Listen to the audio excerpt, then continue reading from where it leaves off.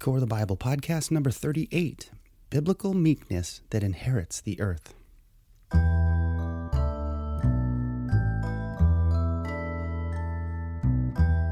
Welcome to the Core of the Bible podcast. My name is Steve, and I'll be your host as we explore the message of the Bible reduced to its simplest form.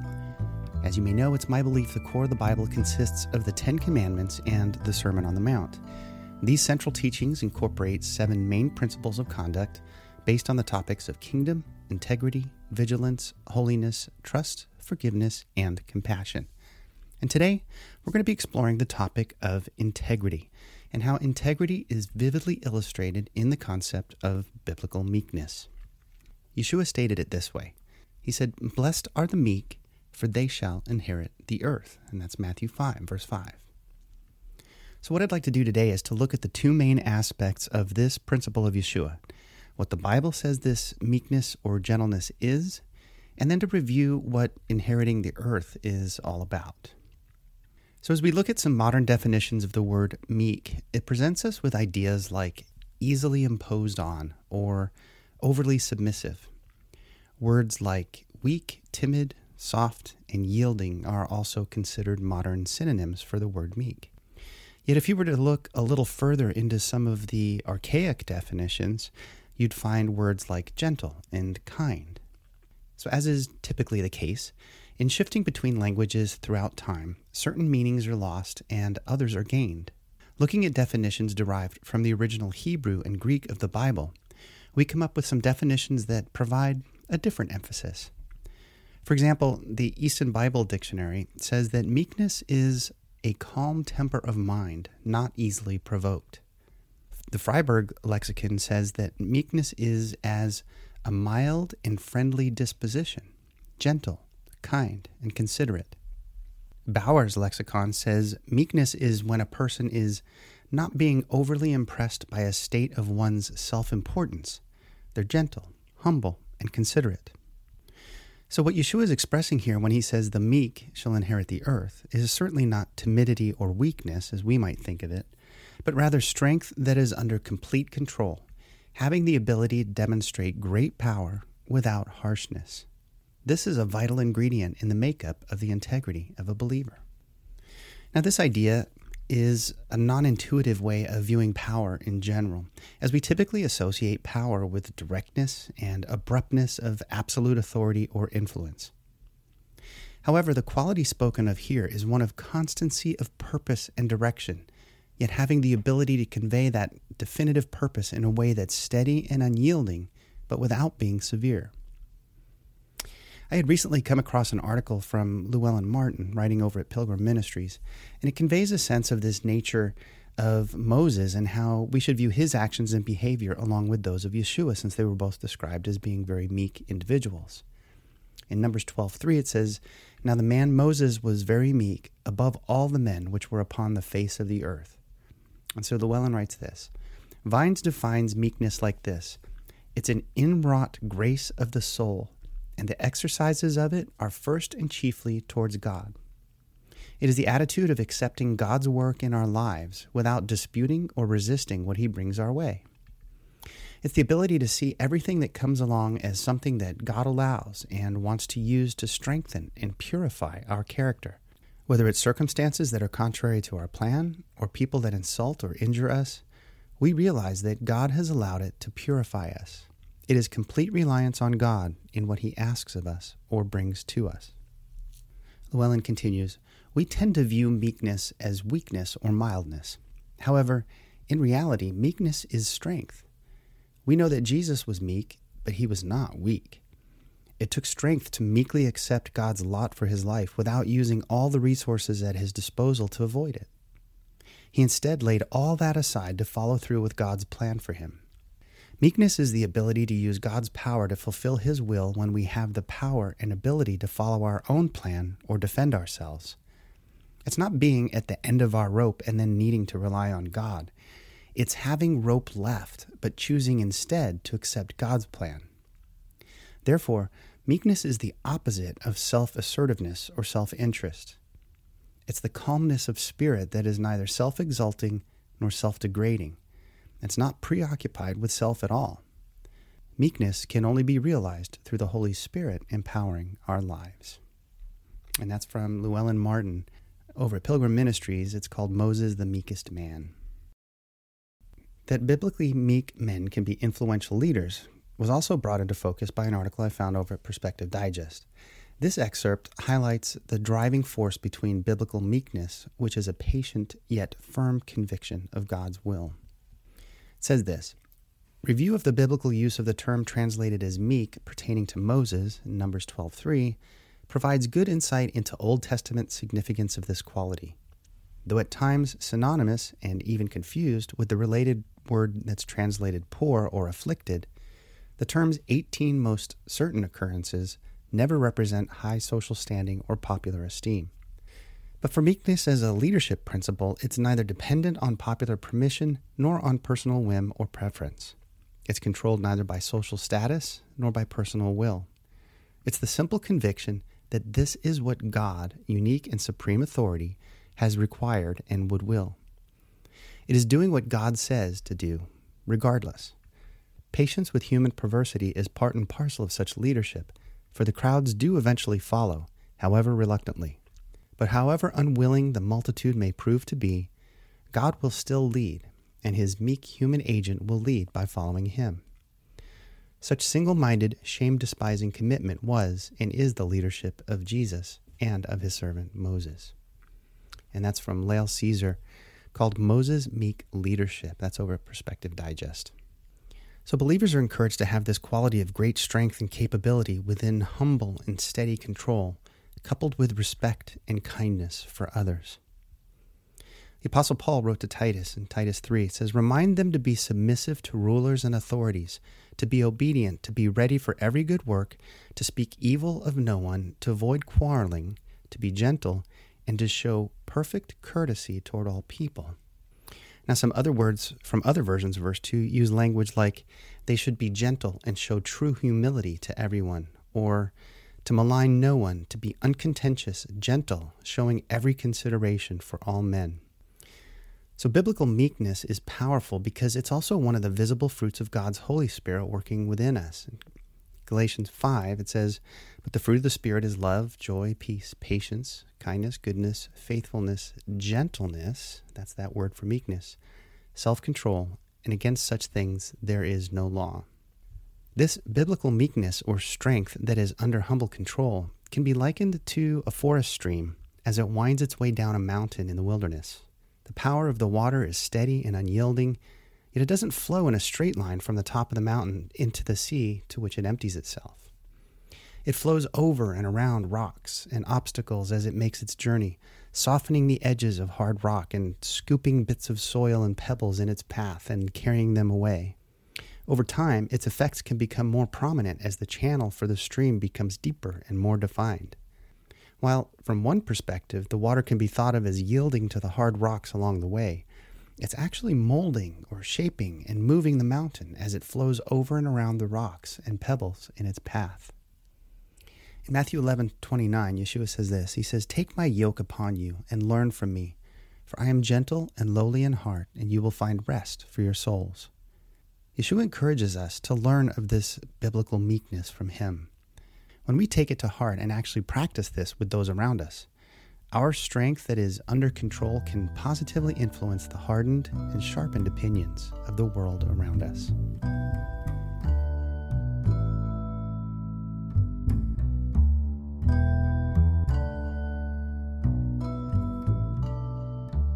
Now that we have a broader understanding of biblical meekness and how we should exercise the same quality that Yeshua had, how is it that this quality allows believers to inherit the earth? Well, we can begin to understand this better when we recognize that when Yeshua was saying that the meek shall inherit the earth, he was actually referencing a quote from one of the Psalms. And it comes from Psalm 37, verse 11. It says, but the meek shall inherit the earth and shall delight themselves in the abundance of peace. However, in Psalm 37, the contextual reference is to the land as an eternal inheritance, not necessarily the earth as a whole. The Hebrew word for earth, eretz, can be translated as either earth, meaning the whole globe, or land, as in the land of Israel. It's up to the translator to choose the usage. So we can see that the land is referenced throughout this psalm. Here are some examples. In verse 3 it says, "Trust in the Lord and do good, dwell in the land and befriend faithfulness." Verse 9 it says, "For the evildoer shall be cut off, but those who wait for the Lord shall inherit the land." Verse 11, "But the meek shall inherit the land and delight themselves in abundant peace." Verse 22, "For those blessed by the Lord shall inherit the land, but those cursed by him shall be cut off." Verse 29, "The righteous shall inherit the land and dwell upon it forever."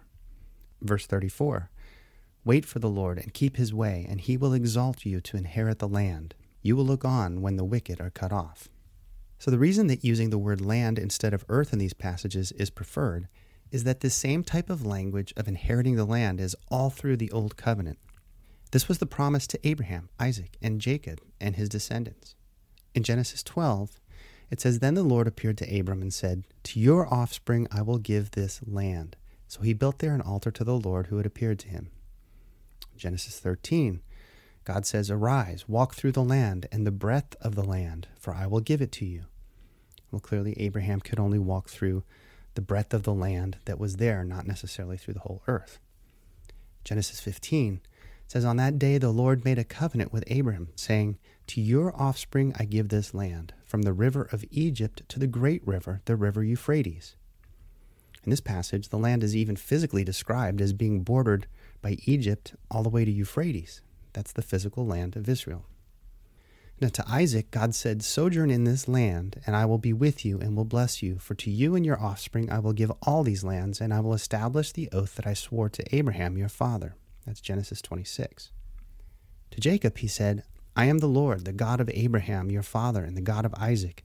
The land on which you lie I will give to you and to your offspring." That's Genesis 28. So to inherit the land was the result of faithfulness and obedience to God. Conversely, to not enter or to be cut off from the land was language that defined the consequences of unbelief. In Numbers 32 it says, "Surely none of the men who came up out of Egypt from 20 years old and upward shall see the land that I swore to give to Abraham, to Isaac, and to Jacob, because they have not wholly followed me." In Deuteronomy 28, Moses warns the Israelites of some of the curses that could come upon them. He says, "If you're not careful to observe all the words of this law which are written in this book, to fear his honored and awesome name, the Lord your God, it shall come about that you will be torn from the land where you are entering to possess it. Moreover, the Lord will scatter you among all peoples from one end of the earth to the other end of the earth, and there you shall serve other gods, wood and stone, which your fathers have not known. Among those nations you shall find no rest, and there will be no resting place for the sole of your foot. But there the Lord will give you a trembling heart, failing of eyes, and despair of soul. So your life shall hang in doubt before you, and you will be in dread night and day, and shall have no assurance of your life." This representation is a vivid description of the state of the wicked and unrepentant, to be cut off from the land, and to not be able to find your way any longer. God also told Solomon in 1 Kings 9, he says, "But if you or your sons indeed turn away from following me and do not keep my commandments and my statutes which I have set before you, you go and serve other gods and worship them, then I will cut off Israel from the land which I have given them, and the house which I have consecrated for my name I will cast out of my sight. So Israel will become a proverb and a byword among all peoples." So we see that the land was instrumental to the promises and purpose of God for national Israel. These promises then reached their fulfillment within the spiritual kingdom of God.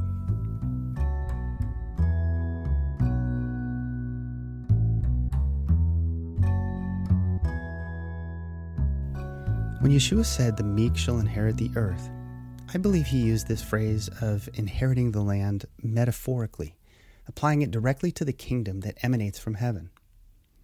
This can be demonstrated by looking at the immediate context of the teaching of meekness within the Sermon on the Mount. So in Matthew 5, he says, "Blessed are the poor in spirit, for theirs is the kingdom of heaven." Then he says, "Blessed are the meek, for they shall inherit the earth," or the land.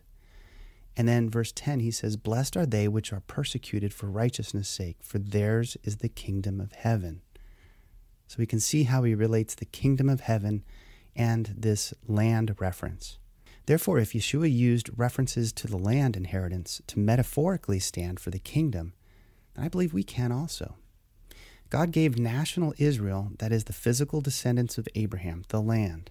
But he gives believers, the spiritual descendants of Abraham, the kingdom. In Luke 12, Yeshua said, "Do not be afraid, little flock, for your Father has chosen gladly to give you the kingdom." So therefore, we now come to the final aspect of this land question.